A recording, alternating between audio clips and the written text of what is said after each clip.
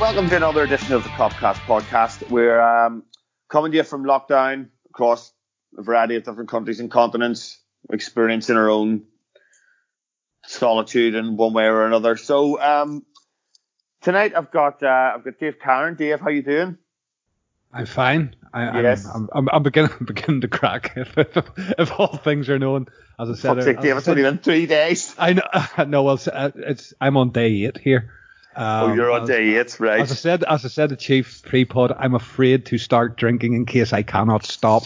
So I'm resisting that temptation. Hence, I'm here. Right. Well, good. Well, we've also got Neil Patterson in Berlin here. Who's not resisting? No, he's already started to drink. Whether he stops or not is the question, which is yet to be answered. That's it. I have to stop at some point because I have to work tomorrow morning, unfortunately. But still here, still just about seeing. So let's chat about this. Yeah, good. So what we're going to do this evening, we're going to have a bit of a review of cast our minds back to the times long before even football was invented. Before the internet. Yes, before even football was invented in 1982. When football was a physical contact sport as well. Yes. So all the way back to April 1991, when Graham Souness was appointed Liverpool manager, and going to take a look at kind of what went right, and probably the greater part of the conversation will be what went wrong, and kind of why it went wrong, and discuss maybe what might have been. But I think Souness is an interesting character, a legend in his playing days, and there's been controversy, throughout the years, and mistakes made and some not forgiven, shall we say. So, I think it's only fair, Dave, to start with his playing career. We signed him from Middlesbrough. We brought him into a team that was winning all around him, and you were about to see Souness play because you're much older than Chief and I.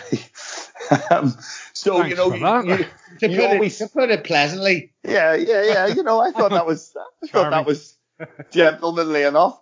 I'm so old, I'm confined. Yeah, indeed. So Dave, you always cite Souness as the greatest midfielder ever. You hail him even above Gerrard at times when we're speaking, and fair enough. Okay, well, all times then.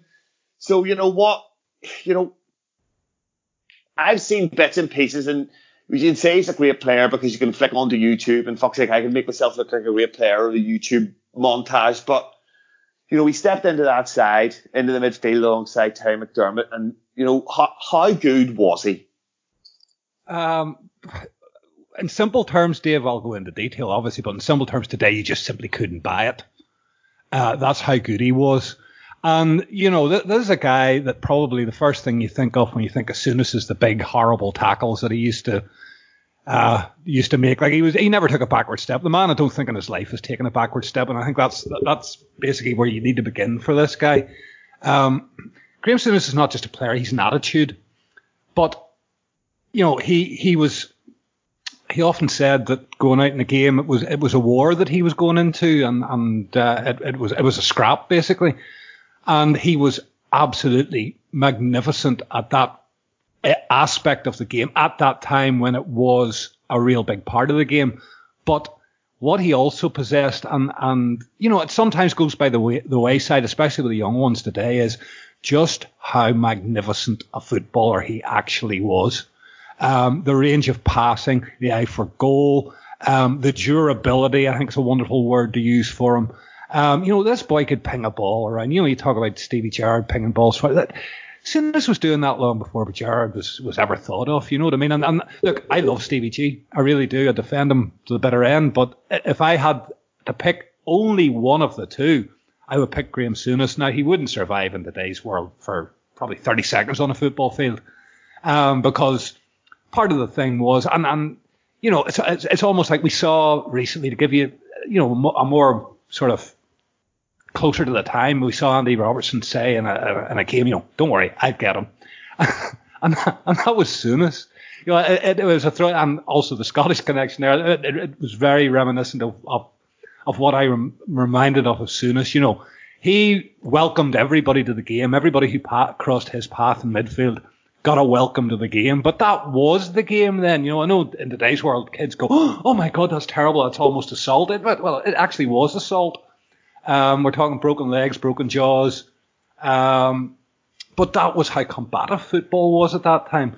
But as I say, you can't get away from the silky skills that he possessed. And the way that he carried himself, the attitude that I talk about. This man doesn't understand the word lose. It's not a concept that he'll ever want to enter his head. He has the ultimate self-belief in himself. And I'll say Steven Gerrard has the same, but nothing like Graham Souness. He can, in his older days today, he can smile and he can say, oh, well, maybe I was wrong there, but he'll never actually say I was wrong. Maybe I was wrong. Because he backs himself 100%, and that was the player. That player went on the field, and you knew what you had going onto the field. When we didn't have Souness in games, I used to worry. Because, if you got past him, you had fucking Laro, who doesn't get any shit, but Mark Lawrenson was fucking near as tough as fucking Souness was. We had a brave lot of hard men on the Liverpool sides over the years. And, who were very, very good at, welcome to the game. And beside him, he had the silky skills of Hansen. But Souness had the silky skills and that. I'd say to watch his range of passing, to watch his vision, to watch his brain at work. And this was a defensive midfielder, not even an attacking midfielder, Dave. You know what I mean? And he chipped in. All his goals tended to be, an eye on the spectacular from range and excellently struck. He could strike a football. Beautifully. I don't make any bones about it. He is the finest midfield player that I have ever seen wear a Liverpool shirt. And I know that there's a lot of bad press out there about it, and stuff like this just doesn't get out just how good he was.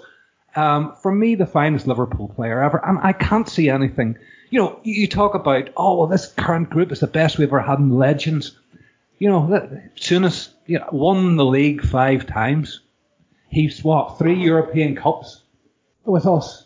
And, that is what our players of today have to match, in my opinion, to be considered great legends of this club. Because these are the guys that went before. These are the guys that fought for the club and won us those titles. And regardless of what you think of him and his past behaviour and mistakes that he's made, this was one of our finest ever Liverpool players. Yeah, I think, he's certainly still recognised as that. And Keith, you probably know him more from the managerial perspective and certainly, as a pundit. But do you have an overriding idea in your head of the sort of player Souness was? Or do you have any kind of vague memory of the player that he was? I'm not quite old enough to sort of remember his playing days from watching them live, but obviously growing up in the late 80s, in the 80s and sort of coming of football age in the late 80s, you saw a lot of videos, past successes. And yeah, I mean, what Dave says, basically the ultimate central midfielder, the general. If there was a term coined, a footballing term coined for Souness, it probably would be the general. He led from that position and dictated the game. Of course, people nowadays, they only remember, everyone always remembers what they want to remember. And, like people remember John McEnroe, all he ever did was shout at umpires, and people remember Souness, he was just a hard man. Of course he wasn't. That's a microcosm. That's a caricature of the athlete and of the player, whichever one of those you're talking about. There was a lot more to both. So, Dave's absolutely right. At that time, being physical was a massive, massive part of the game, and you could not succeed in the position that Souness played without being incredibly tough. And you certainly couldn't deliver the success that he delivered from that position without being as hard as he was. And, we were lucky to have somebody like that. And he did it against the hardest guys in Europe as well, not just in England, Neil. He shone. He absolutely shone in Europe. Bucharest and against behind the Iron Curtain and so on. Against Roma in the final. On any occasion you want to bring up. He was very much a player of that era, but he was perfect for that era, and you can't take footballers out of context. There's no point in trying to drop Graham Souness in the modern game. How can you do that? It's ridiculous. But Neil, the skill set that he presented, the football skill set, would allow him to perform perfectly in today's world. If you can take the physicality down 3 steps, you understand? If you could attune it all and sort of press a button and kind of everything would automatically adjust slightly and whatever, then fair enough. But I know what you're getting at as well. Is football and brain, and it's not just physicality, and his football and brain and his passing range and his tactical awareness and so on would not be behind at all. But obviously, you got to look at things like the tackling and the speed and so on, which you just can't equate over the eras, between the two time zones.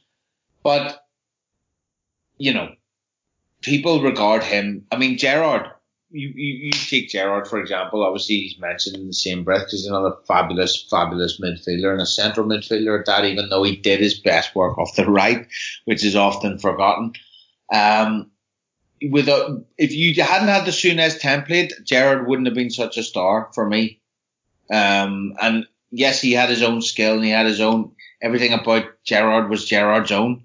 But Souness had put the idea of a superstar central midfielder very much in the hearts and minds, and a captain as well from that position, very much in the hearts and minds of Liverpool fans, of a generation of Liverpool fans. And Gerrard was their kids' version of that, although different, very much in that style of a mold, in that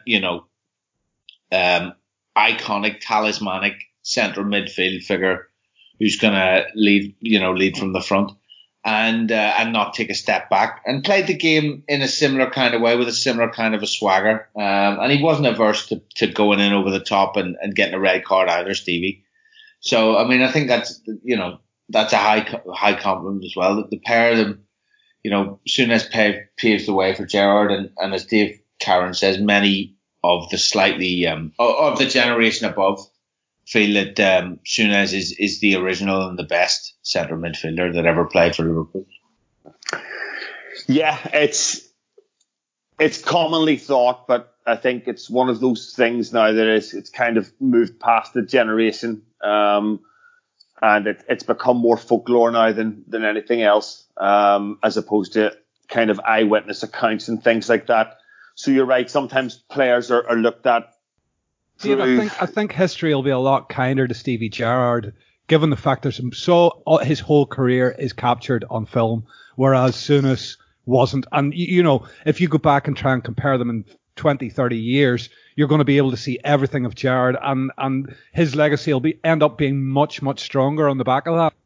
Yeah, absolutely. You could say the same about Giggs and Best, couldn't you? I mean. Well, absolutely. Unfortunately, the likes of if you're going back to the 60s, Neil, there's bits and pieces of Best appearing, up on YouTube occasionally now, new bits and pieces from the 60s, but it doesn't, you can't put in context how bad the pitches were. We covered this recently, how bad the pitches were, the boots, everything about the game was different, and there weren't pitches, there were bogs, and it's really hard to contextualize it. And with each passing decade, it becomes harder to contextualize that. So certainly, I mean, when I was doing a bit of the research for this, I was mostly concentrating sort of on the managerial years. But even then, I mean, that's early 90s. You're looking back, and Anfield, there's plenty of games there where the early 90s was the earthquake where football changed. You can still see the pitches are muddy. The pitch is muddy. They're cut up. They're not undersoil didn't come in, I don't think, until about 97, 98. It's not really until the early 2000s that you see the standard of pitch really increase. If you even look at the pitch, during those 2-4-3 Newcastle games in the mid-90s. There's patches, grassless patches all over the pitch, particularly down the middle. It's bobbly, it's uneven, it's dry, it's not watered, didn't have sprinkler systems and that sort of stuff. So no undersoil at all. No. So, even until then, probably, again, just coinciding with probably the emergence of Gerrard, that you saw that sort of increased quality. But we do digress. So Souness left the bobbly Anfield pitch, and he left to go and play his trade in Italy with Sampdoria. And that'll become an important part of his journey, moving to Liverpool. But Rangers signed him April 1986, and he stepped in there as player manager, and in 5 years he won 4 league titles, 4 Scottish League Cups, and that broke a record of 8 seasons without a league title for Rangers. And at that time, Chief, he looked on paper after Dalglish left, and it was kind of April time, I think, that he signed for Liverpool as manager, and it almost looked perfect. He'd gone there, he'd done the business with Rangers, he bought really well. They'd started to dominate, and he'd wrestled that dominance away from Celtic and Aberdeen, and these were teams that were big players. This wasn't the Scottish League as it was today. This was Aberdeen that were winning, European Cup Winners' Cups under Alex Ferguson and things like that. So, that he came with all the credentials that you would think that you would need to take that job on. Oh, absolutely. I mean, you've got to sort of take it all in context as well. I mean, as we mentioned, he was a fantastic player for us, one of our most iconic players, and certainly at the time regarded as absolutely one of our best ever players, certainly one of our most successful players. He went on, as you mentioned, to play at Sampdoria in Italy. And as we talked about the other night on our sort of mad pod, Italy was very much the top league in the world at the time. So, I mean, an English player going abroad, or English-Scottish player playing in the English First Division going abroad at that time was very rare indeed. And to be going to Serie A at a team that ended up competing for the top honours, in fact, the top honours in Europe, less than 7 seasons later, shows the level that he was regarded as, shows how highly he was rated in Europe. So anyway, when he joins us after the success at Rangers, he looks like an ideal candidate. Not only has he had massive success at Rangers as a player manager, he's also a former Liverpool great. That ties in with the whole ethos the club had of essentially promoting their own and working with their own and promoting from within. And while Souness had gone out for a while, very much Liverpool was the club he had always been associated with, and was the number one part of the main part of his career, certainly the most successful part of his career as a player. And also not to forget that Kenny Dalglish had great success at Liverpool after starting as a player manager in the 1986 season, winning the double there. Souness had pretty much done exactly the same, emulated him at Rangers. And, looking back at it now, Souness had sort of, broken down a few barriers up there. He was the first player to sign a Catholic, really, wasn't he, for Rangers? He signed Mo Johnson. He was about to sign for Celtic, and then it was that big kind of moment, wasn't it, where he turned up suddenly at the Rangers press conference and was signing for Rangers, and that was a big deal that made headlines, and of course he, as you mentioned, Dave, he won the consecutive titles for Rangers and established the beginning of a period of dominance that Rangers hadn't enjoyed for a decade or more before that. In hindsight, he sort of hit Rangers at a good time because, as you mentioned, Celtic weren't in a particularly good way, and Aberdeen had done very well under Ferguson, but Ferguson had moved south of the border by that stage. So, you look back on it, circumstances potentially converged for Souness to, opened up a little bit for Souness to do well at Rangers. Having said that, he had to make them into winners, and that's what he did. That was his. We alluded to pre-pod. He signed a lot of English players at that point. You had your Chris Wood, goalkeeper, future England goalkeeper. You had obviously Mo Johnson, we mentioned, was the big Scottish signing, the coup from Celtic. But you had plenty of English players there, and he had shown that he had what it took, or he had what it takes to go in and turn an underperforming side into the side that should have been and back into winners. So signing for us, I remember even only being 11 or 12 at the time, thinking, it was a catastrophe for me when Dalglish left. I think for everyone, and to see someone like Souness come in was pretty reassuring. You felt surely this was the right move. Unfortunately, it didn't prove to be so, but the omens were all good. I think it's fair to say. I mean, I don't think anyone was scratching their head or miffed at that appointment, to be honest. No, I wouldn't think so. And Dave, for you, this must have been the dream for you.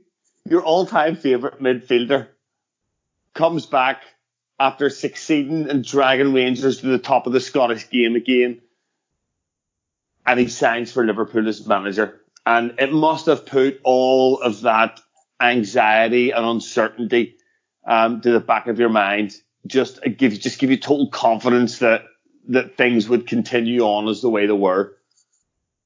Absolutely. I grew up from Shankly to Paisley to Ronnie Moran, and there was this continuity the whole way through. And Souness felt like continuity. And as you say, Graham Souness managed to do a wonderful thing. Well, not a wonderful thing for me, but he managed to make me do something Stephen Gerrard's done as well. I watch Rangers. I don't, my particular disdain for the whole old firm thing. But I watched Rangers under him, and I watched Rangers under Gerrard, I'm ashamed to say, but because they're Liverpool legends more than anything else. But in hindsight, Dave, I was made up. I just thought this is a continuation. We're just going from strength to strength. But in hindsight, sitting here today in 2020, it wasn't continuity, because the chain had already been broken. Souness's time in Italy taught him a different way. And one thing about him, and he, very much like Jurgen Klopp, he's his own man, very much his own man, and he does what he believes, and there's nothing left or right of it. It is what he believes, and he'll follow it through. And well, we know how bad it can get when he follows it through. But I was fortunate when I was doing the podcast a few years back to do a pod with two players that played for him, Barry Venison and Nicky Tanner. And, I was a curious pre-pod and after-pod, to talk about Souness with them and, what he was like as the manager, and given my interest in him as a human being and one of my favourite players. And they just said to me, Dave, it's like having a tiger in the room. That was the way they, and they thought, yeah, that's it, the tiger in the room. And you just know this man is the dominant presence in the room, and everything that he says goes. And when he arrived at Liverpool, I've heard him speak many times about him. It's even in his book about, he was part of the old culture of the 10 cases of beer on the bottom of the bus, and, the pasty suppers and fish suppers on the way home. And when he went to Italy, he saw a different way of training. He saw, a new way for football, the way that football was developing into this total professionalism. Where he saw the future. Yeah, absolutely. He saw the future. So when he came back again, he was back 38 years old, Dave. You know, we talk about Jurgen Klopp being a young manager. 38 years old Graham Souness was when he took over Liverpool. And that's another thing that people don't think about very often.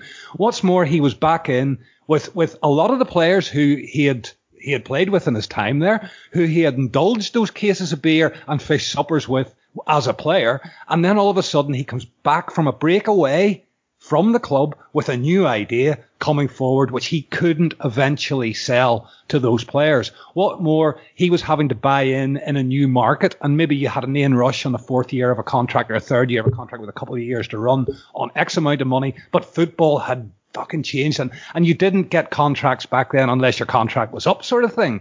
You know, you didn't, there's 2 years left in his contract, we better do. There was no Bosmans or anything like that. None of that existed. So your contract was your contract. So, you know, ultimately, if Rush is sitting on 1,000 a week and you bring in Dean Saunders on 10,000 a week, there's nothing you can do to help Rush. So he found himself in this an unenviable situation where players who were his mates, his teammates, who now he was having to manage, in this new world was changing, and he could see those changes in that world and was trying to adapt Liverpool to that. And look, I know you're going to talk about the players that he let go. And rightly so, but it was because he couldn't work with them in this new era of professionalism, or he felt that he couldn't work with them, and he felt that he needed to freshen things up. This was coupled with, obviously, the rise of the Premier League, the rise of Manchester United hitting all the marketing boxes and ticking them all perfectly, whereas we were still all about what we were doing on the field, and we weren't really thinking about the marketing because, you know, what we had was a bit like United are today. They're continuing to do what they do. We've moved on with this latest incarnation of football, and they're still doing the same thing round and round, going, why is this not working? And Souness sort of saw the change coming and made the change, but Liverpool were not prepared financially for the changes I think that he was trying to implement at that time. What's more, they were still quite alien to the football watching public, never mind the game of football as well. And you know, in hindsight, it ended very, very badly for him.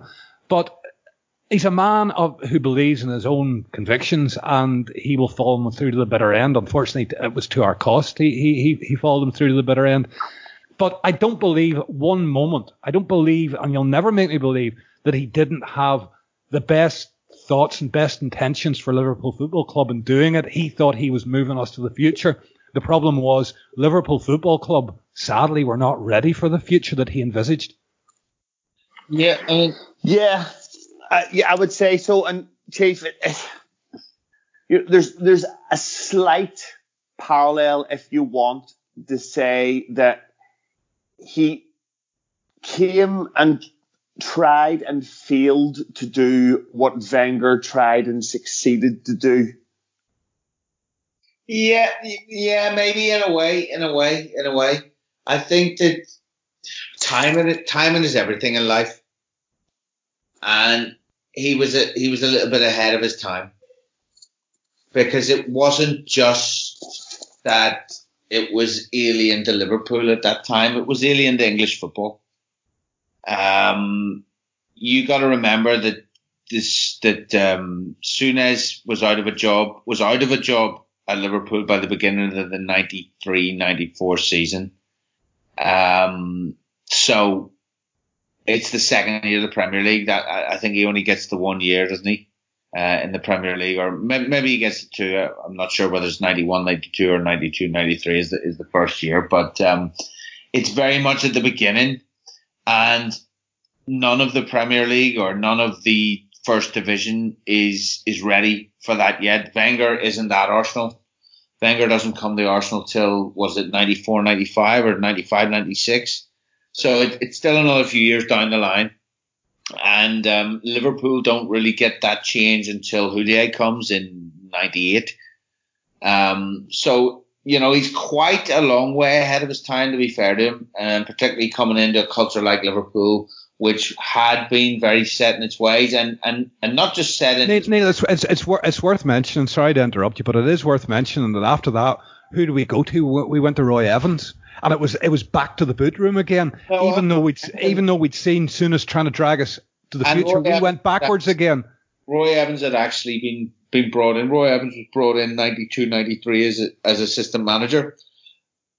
So he's almost getting prepared because it doesn't go well for Souness from the very, very beginning. You know, it really doesn't. Apart from the FA Cup win, that's about his only highlight. It's if we want to just start it, you know, where I think it kind of all went wrong, Chief, and like this is my first great heartbreak as a Liverpool fan. One of the first things he did when he came in was he sold Peter Beardsley, yeah. And there was no reason for that. He wasn't one of the ones that he played under. I never understood that one, Dave. And he sold Peter Beardsley to Everton for £1 million. I would tell you something. If he sold him to Everton for $1 million, he obviously did not want to work with him at all. Put it like that. It was probably a personality clash, or it was something that Beardsley did, or, you know, there was no way they were going to work together. And, you know, one thing that Dave Caron highlighted here is that Graham Souness is very much his own man. But another thing he highlighted was he's the dominant force in the room. And that means that when he comes up against somebody who doesn't want to lie down, that person has to go. Remind you of Fergie, wouldn't it? Absolutely. And that has been a feature of his career the whole way through. When the egos clash, one of them has to go. Either it's the manager or it's the player. And with Graham Souness, that's happened throughout his career at every club he's been at. And let's not forget as well, Neil, a little discussed fact, very, very rarely discussed. Graham Souness was willing to go to Manchester United to replace Ferguson during his time, whenever the Rangers owner of the time bought a half stake of Manchester United. It was lined up that Souness was going to go and replace Ferguson, because let's remember Ferguson struggled for a long time before he was successful at United. And Souness, I think it was after 4 seasons that Souness was lined up to go to Old Trafford. And again, this is a highlight of the being his own man. He was prepared to go and do that and take it, just like he took the flak from O Johnson. He was prepared to go and take a flak for Manchester United. A Liverpool legend going to manage Manchester United. It speaks volumes of the man. Well, it does and it doesn't. I mean, it depends what side of the fence you're on, doesn't it? But what it does show is that he had, you know, he had guts, put it like that. He wasn't prepared to be told what he could and couldn't do, and he wasn't worried about conventions, shall we say, in football or perhaps in life. Who knows? He had kind of that rock star attitude. And he still has it, and you know, in a way, that's what makes him nowadays. To fast forward to the present day, that's what makes him one of the best pundits on TV, because he has opinions, and you know, he doesn't just go along with what you're meant to say. He doesn't just hype up the particular line. Well, was it the kid Moise Keane recently that he decimated and got? And I mean, he took so much abuse over that, and let's face it, he was right by the looks of things. Yeah, I mean, it is what it is, but he's coming from a position of authority, because not only has he been one of the best players in the game, he's also managed at the highest level. He's pretty much done everything there is to do in the game, and he's been part of it for 40 years, maybe more now at this stage. So, you know, everybody respects what he has to say, and he's one of the few pundits that you can rely on to actually talk about the game and kind of analyze it. But at the same time, you can imagine that he would have been a nightmare, really, as a manager. Yeah, you'd think he must have been very difficult to work with, and this is a team that finished second the year before, and he came in. A team that won the league the year before that. Hang on, guys. Whoa, stop. Do you think Jurgen Klopp, if you weren't singing off his hymn sheet, would be an easy man to work for? Because I think he'd be a worse nightmare to work for. I don't, because you either buy into his notions or you don't. Goodbye. Yeah, I think with Klopp though, it is he invites you to buy in as opposed to demands you to buy in. Yeah. As Souness did, and if you invite someone to buy in and you get.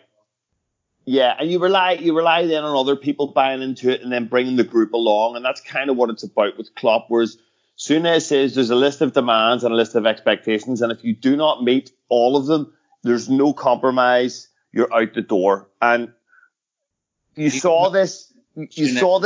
Sorry, Chief.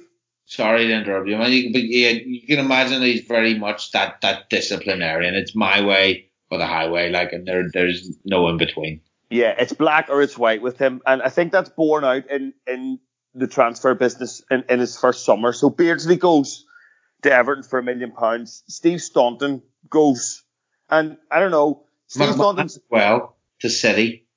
Sorry, McMahon goes as well to City. Well, Staunton goes after Beardsley. And say what you like about Steve Staunton. Steve Staunton played in 3 World Cups. Steve Staunton has 100 caps. Steve Staunton played in that Villa team that nearly won the league. You know? He's 22.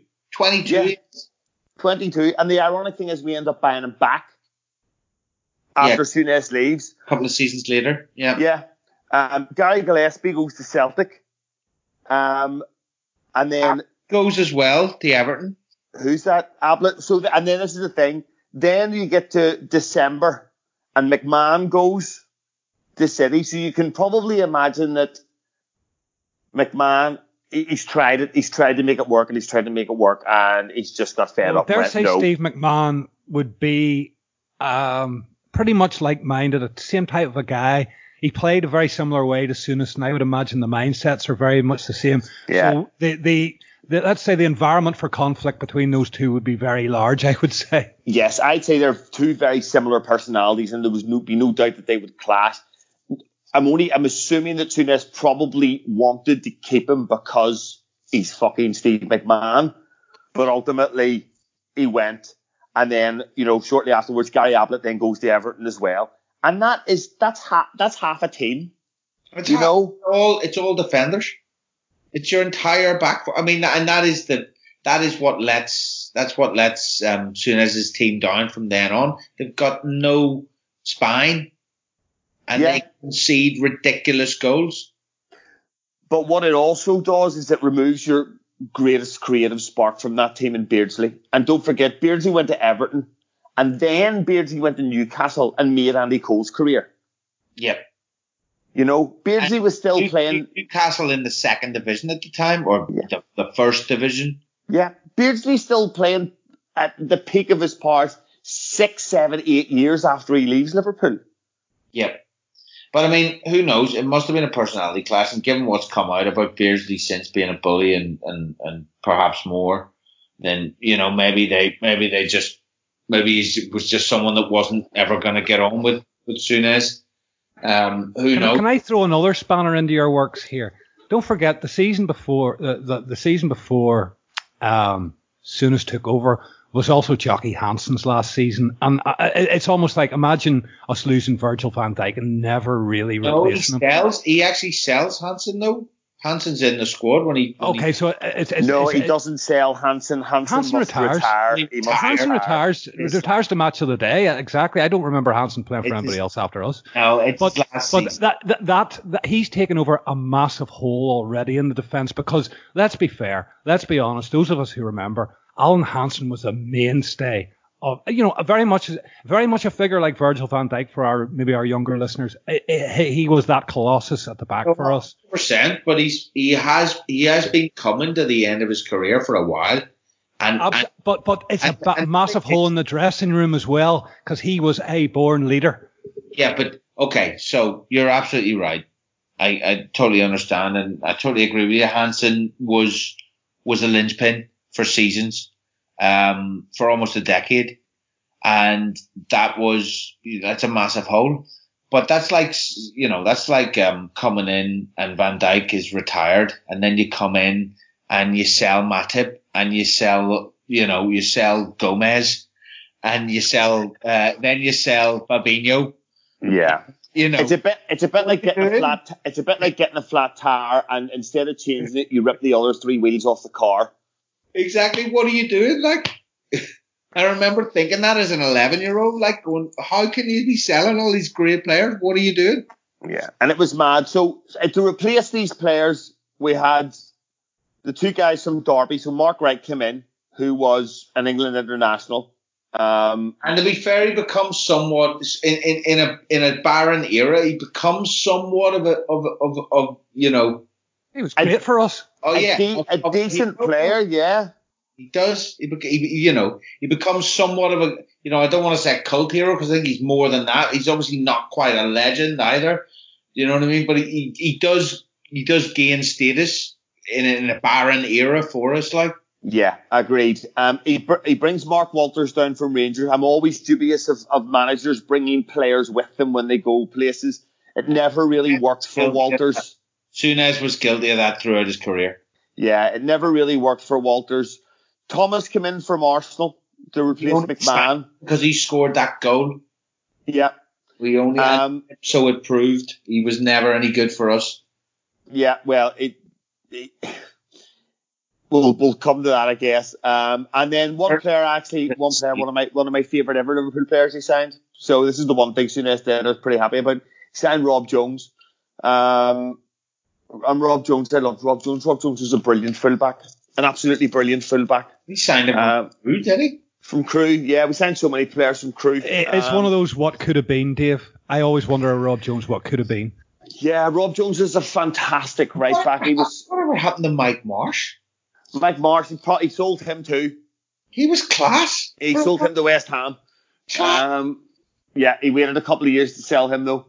Rob Jones was a brilliant right back. Rob Jones could have been England's right back for 10 years had it not been for the injuries that he got. He was technically brilliant. He was a great defender. I remember he got his debut away at Old Trafford as a teenager and absolutely marked Giggs out of the game. And that was when Giggs was being hailed as the next George Best. And what a great footballer he was. But I was watching the back. I forgot Giggs was around from so early. Like, I mean, yeah, he was a kid when he broke through. Now. Giggs has been around your whole fucking life, mate. I picture Giggs' first season as '94, but it obviously wasn't. It was much earlier. Yeah, it was way earlier. And but the thing is, though, you're bringing in as good as Rob Jones was. He was a 19-year-old kid then to play right back in a team that had finished second the year before.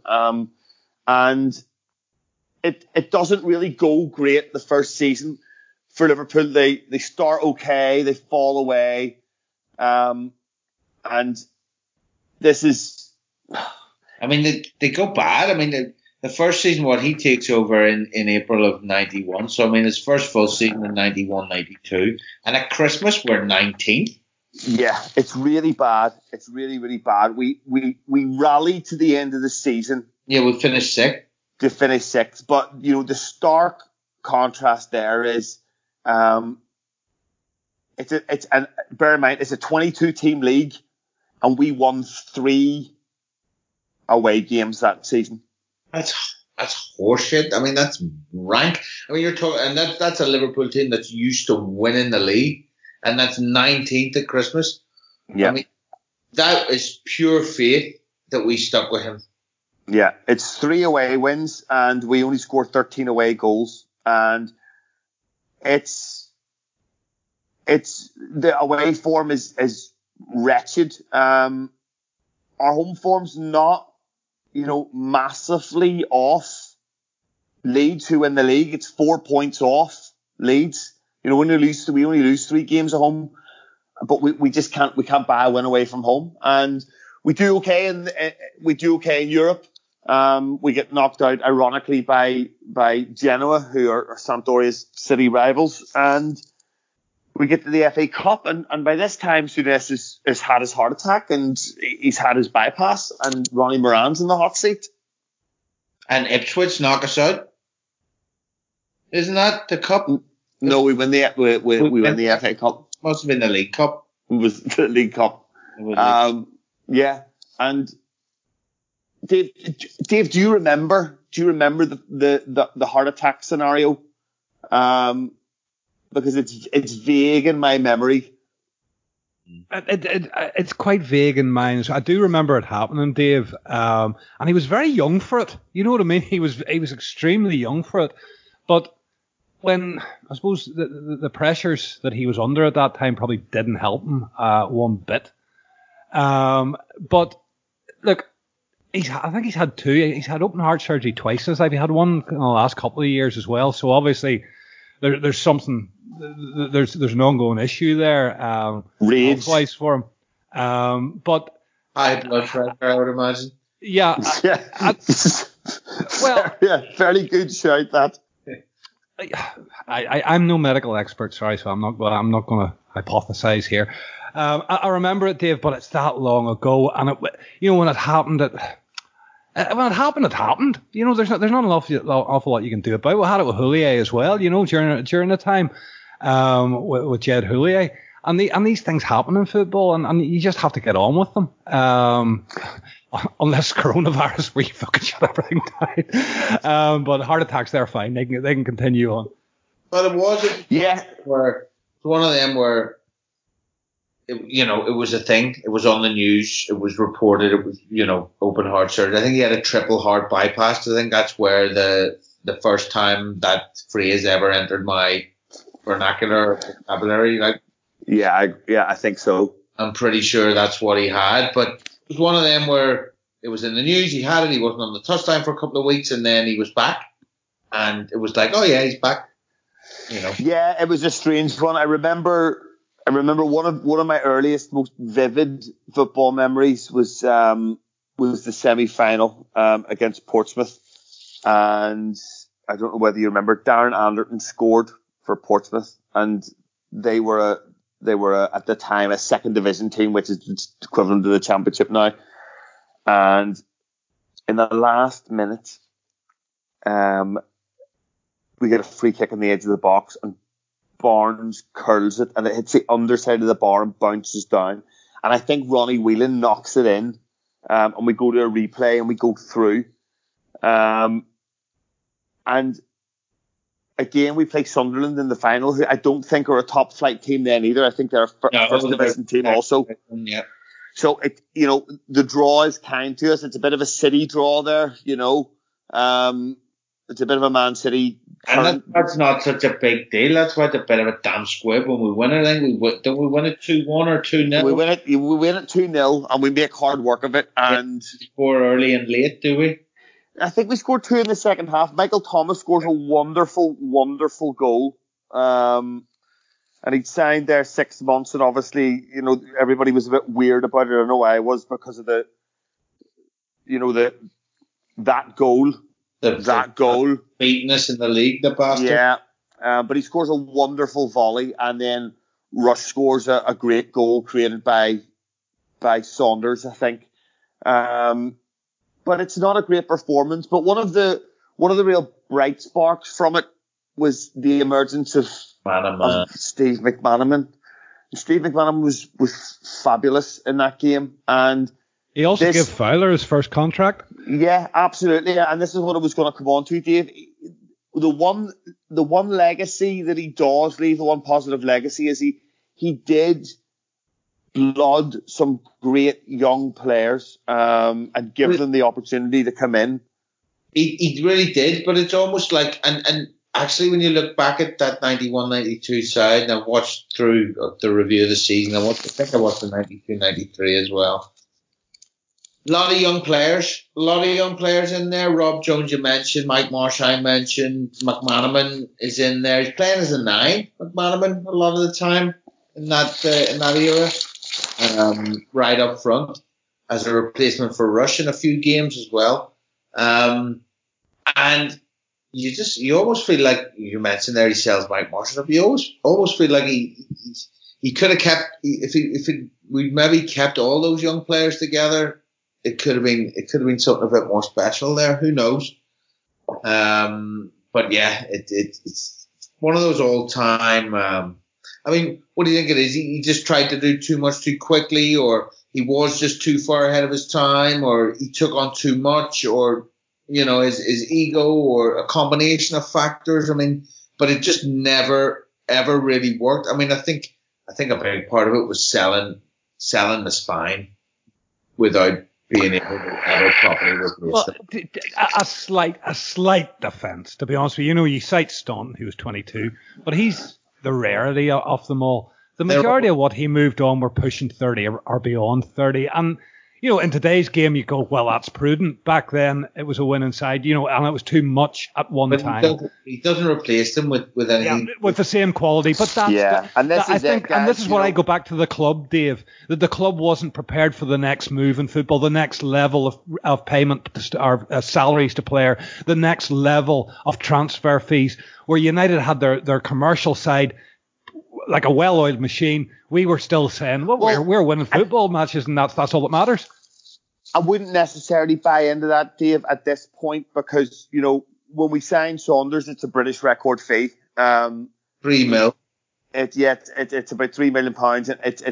But you've got rid of your spine and you're bringing in one player for 3 mil, which is big money. Well, it leaves you very sparse. Then we didn't have the extra resources because we weren't making that much money to fill the gap with the quality that we needed. Well, he hangs his hat on 3 big signings, really, doesn't he? Yep. Well, he does. I don't know about that, guys, because he continues to buy. And you might have forgotten that he bought all these players. But, after the players we've discussed, he sells Houghton then and Barry Venison the summer after we win the Cup, the FA Cup. Dean Saunders goes in the September to Villa, who almost win the league that year. He actually scores a brace against us the first time he plays it. Yeah, and scores the winner at Anfield as well. And within that time, we've talked about Wright and Saunders. That's £5 million, which is massive. Then Mark Walters, Michael Thomas comes in for £1.5 million, and then we have David James is bought for $1 million. Well, between those 5 signings, that's 10 million in old money. Yeah, David James is bought for $1 million, and then the worst of them all, Paul Stewart for $2.3 million. And then the other 2 big ones there are Clough for $2.5 million and Neil Ruddock for $2.5 million. Does he sign Clough? I thought Kenny signed Clough. Don't forget Calamity James. Yeah, James is there, £1 million for David James, and then Julian Dix is swapped for David Burrows and Mike Marsh. Julian Dix, man. So there is. I was hoping he wouldn't make an appearance on this one, but there he is. Yeah, well, I think there was many a time. I mean, that is madness in anyone's language, in anyone's money. Swapping Julian Dix for David Burrows and Mike Marsh, both of whom are good quality players. That's your left side and your right side covered for a fucking fat lout, essentially. Unbelievable. Yeah, it's not great reading, and we can throw Torben Picnic in there too, if anybody remembers Torben Picnic. I do. Yeah. I mean, did he? Was that also the Glenn Hyson era? He got rid of Glenn Hyson. So Kenny signed him, did he? Yeah, and he got rid of Istvan Kozma. So that's good business. Yeah. But as far as anything else concerned, it doesn't make great rating, and that feeds into the following season. But Dave, again, there's also at this time, and you're chronologically you're sweeping over it. It's the interview with the Sun happens. Yeah, and that has a deeply profound effect in the city of Liverpool. And I think that's the first thing we need to say. International fans can sympathise and so on with Hillsborough, but it has a really profound effect. And the 3 of us come from Northern Ireland. We know how things can deeply affect communities. And this was a real scar on the community in Liverpool. And something, whilst I say Graham Souness should be forgiven and so on, I totally understand and respect that the people of Liverpool don't and cannot find it in their heart to forgive for speaking to that newspaper. But maybe in a slight defence, I think, and certainly some of the guys I spoke to about it, and say the guys I was talking about earlier, would say that he was kind of duped by them, and they also didn't publish it at the time. There was also like the Sun kind of were a bit mischief about it and held the interview back of him recovering from heart surgery, until the anniversary of Hillsborough. It was a horrible, it was distasteful. It was a massive, massive error, but that was bubbling in the background in the era and the time that you're talking about now, Dave, and I think it needs to be added into it. Yeah, absolutely. I think that was even before the FA Cup final, because I think the interview was about his bypass. No, he was in the hospital. He only attended our FA Cup final, I believe, as a spectator against his doctor's orders. He was advised not to. Yeah. Yeah. And he went anyway, but he wasn't managing us because he was recovering and convalescing. But that all happened during that time. And I can remember the feeling about it. And there was no social media or anything about that, but you got the feeling of it. It was very much in the football press that the city of Liverpool were very, very disturbed by what they saw. Yeah. And it seems to be, the recurring theme throughout Souness's managerial career. When he does something wrong, it goes really, really, really badly for him. The jury's out on whether he was duped or not. I don't know. I don't know enough about that. But yes, certainly the release date. If duped or not, I think the greater community in Liverpool found it deeply offensive. And I understand. I totally get that. Yes, it's not something that they can build a bridge and get over. Absolutely. And he has since, come out and stated that. Yeah, he stated that he apologises for the mistake, and he's even stated that he should have resigned there and then. And I'm sure that he does deeply regret it, but that made it really difficult for him, because as the seasons progressed, to 6th place finish, to 8th place finish, to Paul Stewart's, to Nigel Clough's, to false dawns, the goodwill that carried so many Liverpool managers before that had gone. 100%. It evaporated in one interview, Dave, and that's basically it. And I honestly can put my hand on my heart and say I don't think even the results had been favourable that he would have been given much more time than he was, to be fair, because it was Hillsborough was still it's still raw in 2020. It was like the brave kind of my own man, his own man, crusader image had sort of been replaced by a bit of a mercenary image by that stage, and that's sort of the problem. When he'd given that interview to the Sun, when he sort of done those things that you could look at it either way. Either you could say they were good things, or you could say they were, they were pushing the boundaries and they weren't necessarily good things. But by that stage, as you said, the goodwill had evaporated, because it was maybe it was really a step too far. Yeah, the appointment was designed to provide a continuation of the boot room and the Liverpool way, and in that one act, that was severed by someone that the club held dearly to them and the fans held dearly to them. And it was a Judas moment. Like, there's no real getting away from that. At that time, it was a Judas moment. Yeah. And, as I said, the performances didn't improve, and if anything, it became worse and it became dire, and all the while in the background, which, just rubbed salt into the wound and increased everyone's frustration and anger, was Manchester United winning and becoming the media darlings, and having Cantona splashed all over the pages, and that heralded in a really dark time for Liverpool. No, absolutely, and well, it was the start of these 30 years, which, Jesus, as we sit today, continue. It was even though we're 25 points clear. It was very much a case of football began new and we missed the boat. Or we got on the boat too early and then got back off it again, as it were. Yeah, almost.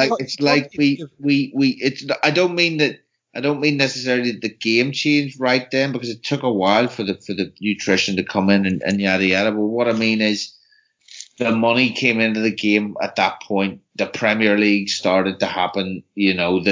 Everything changed. We had won the football from 60s to 90. We won that. We won that. But it was a new game, and we forgot the start. It was almost like we missed that boat, and we spent the next 30 years trying to catch up. We picked the wrong man at the wrong time, almost like he was too far ahead. I mean, you could maybe say he was maybe the Villas Boas of his time or whatever, whatever, just trying to do too much. The Zemek Zeman. Yeah, and regardless of what you think, it wasn't continuity, because continuity would have meant that he was following his coaching role in Liverpool and following that way. No, he went to absolutely a completely new culture and learnt it, and then came back. So and completely bought into it, Dave. I think absolutely. The important thing, because he saw himself improve as a player, he saw his health improve. He felt better in himself. I've seen him talk about this several times. And what he wanted to do, and I do believe that his intentions were, I don't believe there was any malintention whatsoever in what he was doing. He believed that he can make these guys better by educating them better to be better professionals.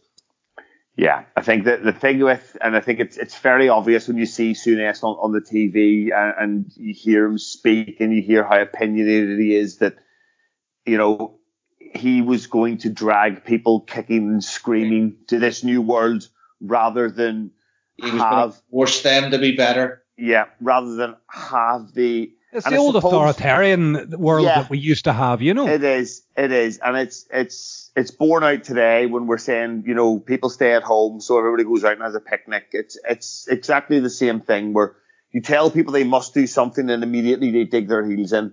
Particularly strong personalities in that dressing room who had won over and over and over again doing what they had always done, and someone was coming in and saying... But all of a sudden they were doing what they're doing as millionaires and not just as guys who retired and opened pubs.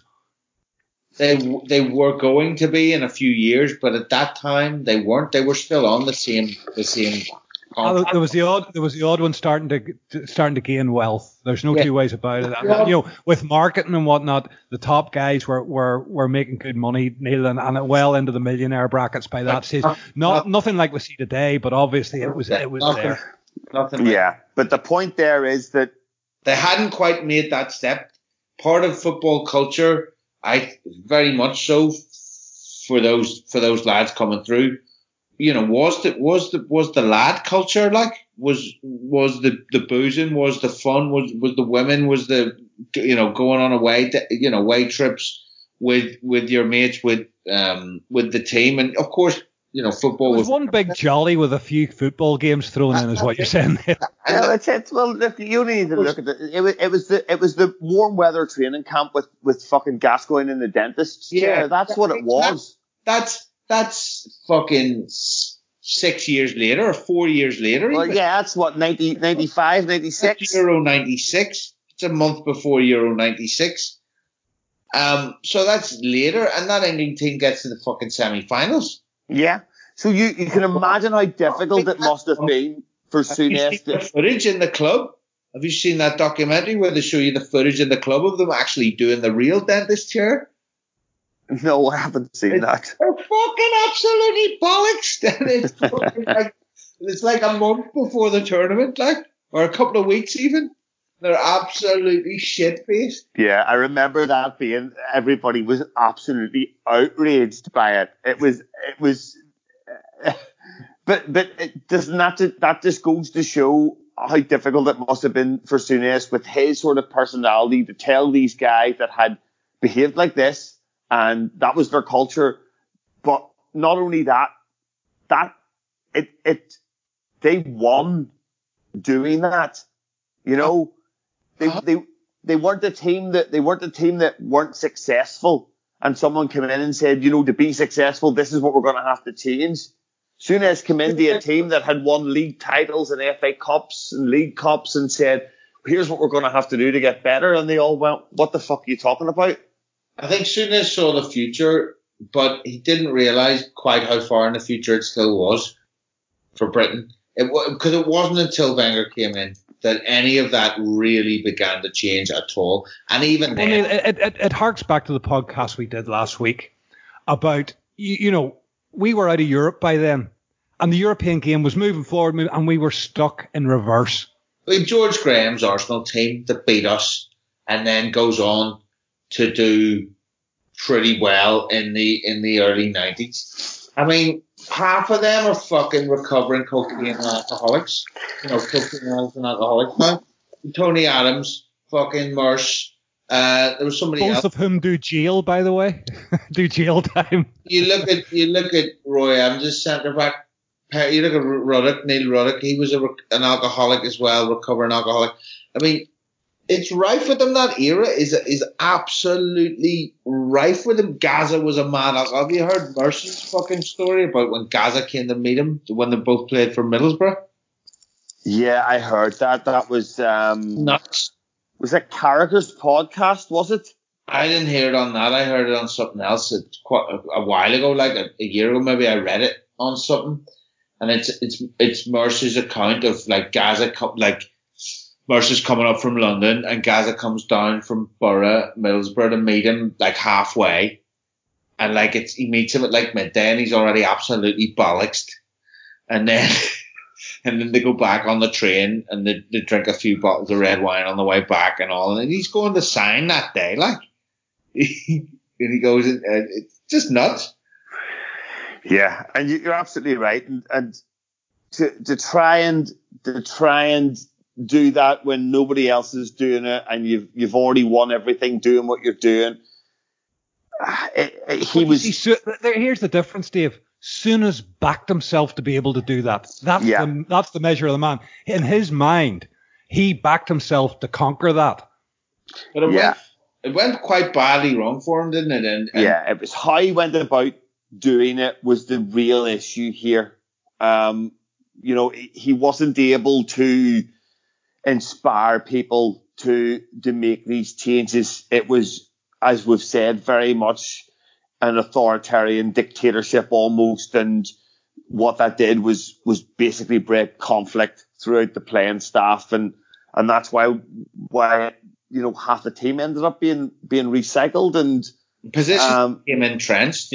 Basically there was no give, was there? No sign that they could come together and work things out. It was either, as we sort of said, like you buy into this or you don't. If you don't, you're out the door and I'll replace you. And the turnover of players was high.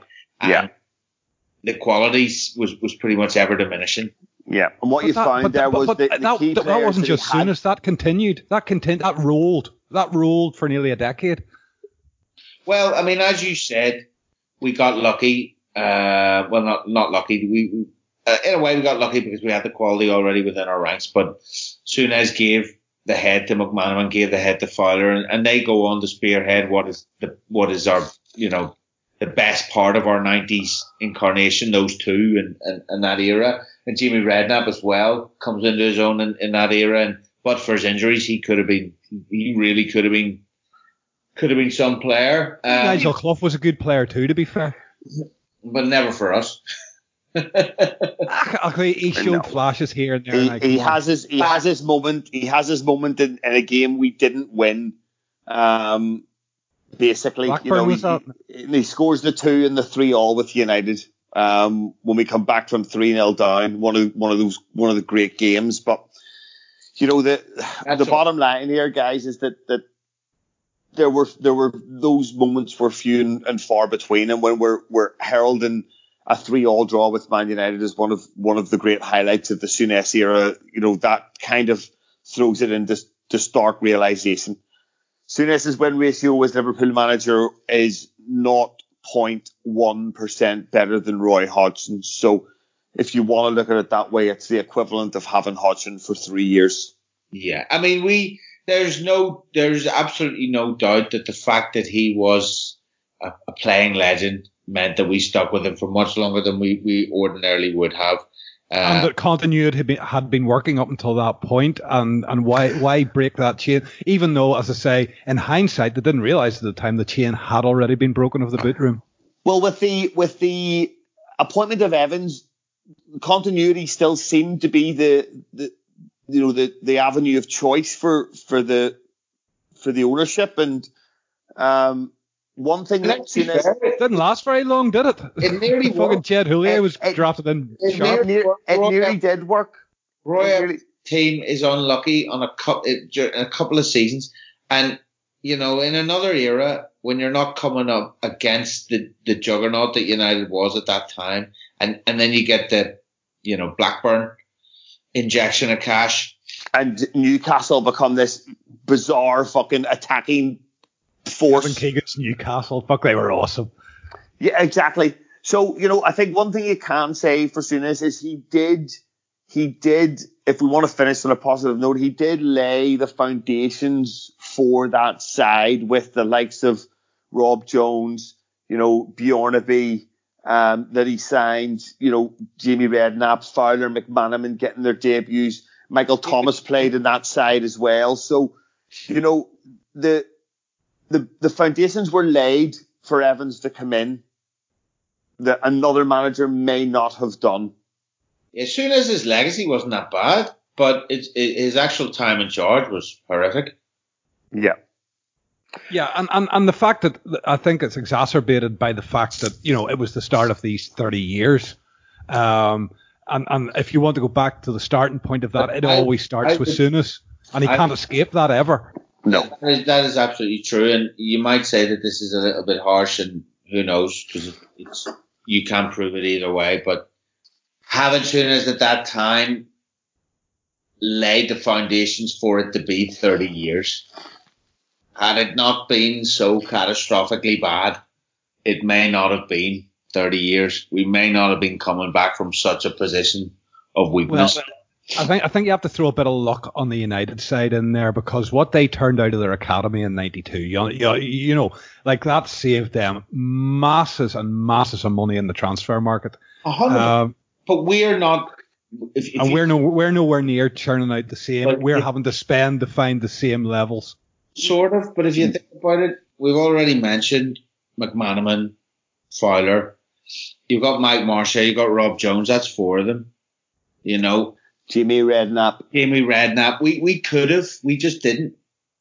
They did. It came together for them, but we had the talent there. We had the young players. We just didn't get it right. So, yeah. So, on that note, guys, I think we'll gladly wrap up the Souness years. Dave, have you any closing comments on our now, chief pundit, I suppose? Still love him, for all the negative we talked about. Still, I remember the player, Dave, and the player will always top the manager, the pundit, and I love him as a pundit as well. But for me, I was fortunate enough. I was one of the lucky ones to actually experience a lot of him. I got to see him live on 2 or 3 occasions. Absolutely magnificent footballer, regardless of all the negative we've spoken about. Now, if you don't know an awful lot about him, go and research. You'll be amazed. Some of the games he played for Scotland as well. The guy's just a different class. Yeah, and Chief, Souness always did and always will wear his heart in his sleeve, and that was epitomised no more than his flag planting when he was manager of Galatasaray, and he's football through and through, and one of the great servants during that amazing era that the club had. 100%. I mean, from a completely different world to the one that exists today, and he's very much a man of that time, and he gave his absolute fullest to everything that he did, and you rightly say he is football through and through, and he's managed all over Europe, and he's played. Obviously, he's won European Cups. He's played in the top leagues. He's travelled to foreign leagues as a player and as a manager, and he's won titles. Sorry, as I alluded to earlier, the reason why I like him so much as a pundit is because he brings experience from all levels, from both levels of the game, both as a player, as a manager, but also from experience of playing all around the world. And he's somebody that adapts his opinions to the different eras that he's commenting on. So you find that so often that with ex-players and that they say, "Oh, that's never a yellow card, that's never a foul," or whatever. And they're talking about what it was like when they played 10 years ago. It's a good point, Chief. He's done really well not to become outdated. Exactly, and he's a football. When Graham Souness calls someone a proper footballer, they're a proper footballer. Mm-hmm. And you listen to him, he has gravitas, and you see the other pundits look up to him as well. Basically, you're not going to fuck with Graham Souness, but not in a Roy Keane kind of way. He's got a lot more to him than someone like Keane. Yeah, it's respect for what he's achieved and how he's achieved it. Dave, can I just make one point in closing? It's the greatest regret that I have when I see, Jockey Hansen and Kenny and Bruce Grobbelaar, Rushy. You see them all sitting in the director's box. It's my lasting regret that he's not, because he belongs there. He belongs, and I understand totally why he's not there, and it breaks my heart that he's not there because he belongs in that company. Yeah, I can kind of see where you're coming from, but at the end of the day, that courage of conviction is what makes Liverpool Football Club the club that it is, and the deep-rooted belief that they have in what is right, that is never compromised, is what makes the club what it is. So I understand where you're coming from, but ultimately, he was never going to come back from that, unfortunately. No, Dave, it is what it is. Look, he's spoken about it recently. I think it was an RTE, one of his RTE punditry things, and he just said, it hurts him, but that ship sailed. He totally understands. He respects it now, and it's a measure of the man as well. But as I say, it's just off that era. Whenever you consider 5 league titles, 3 European, you're talking about one of our greats who really doesn't look welcome at Anfield, and it's just heartbreaking. Yeah, and that is what we were left with from the Souness years. It was heartbreak. So, Dave, thanks. It could have gone so much better. It could have been beautiful. Yeah, but it really couldn't have gone much worse than it did. Yeah. So, guys, thanks for joining me. Dave, good luck. Enjoy the rest of your solitary confinement. No problem. I'll go away now and wait for Mr. Bolsonaro's latest fucking broadcast of lunacy. He's telling us all to get back to work. So good. I'm sure I need all the luck I can get, Dave. Yes. He'll be abseiling about the city tomorrow, no doubt, showing his physical prowess. Well, he's an athlete, that man, Dave. He's an athlete. No doubt. And Chief, thanks for your company. I enjoyed that. Yeah, nice to chat. Like something different for a change, so it's good. I was able to watch a couple of videos and remind myself a little bit of that era, so it was good crack. Nice to chat to you and nice to break up. Maybe we should do a wee bit on Kenny next. Well, I was thinking we might do Evans next, just because. Why not? I think that's an era that's often glossed over, and I think he doesn't get the credit he deserves. Really, I agree. Yeah, so maybe next time we'll bring you the Roy Evans era and we'll take a broad look at it. So thanks for joining us. If you have, until next time, up the still champions-elect Reds. Don't do that. There's no football. Up the quarantine Reds. Up the quarantine Reds.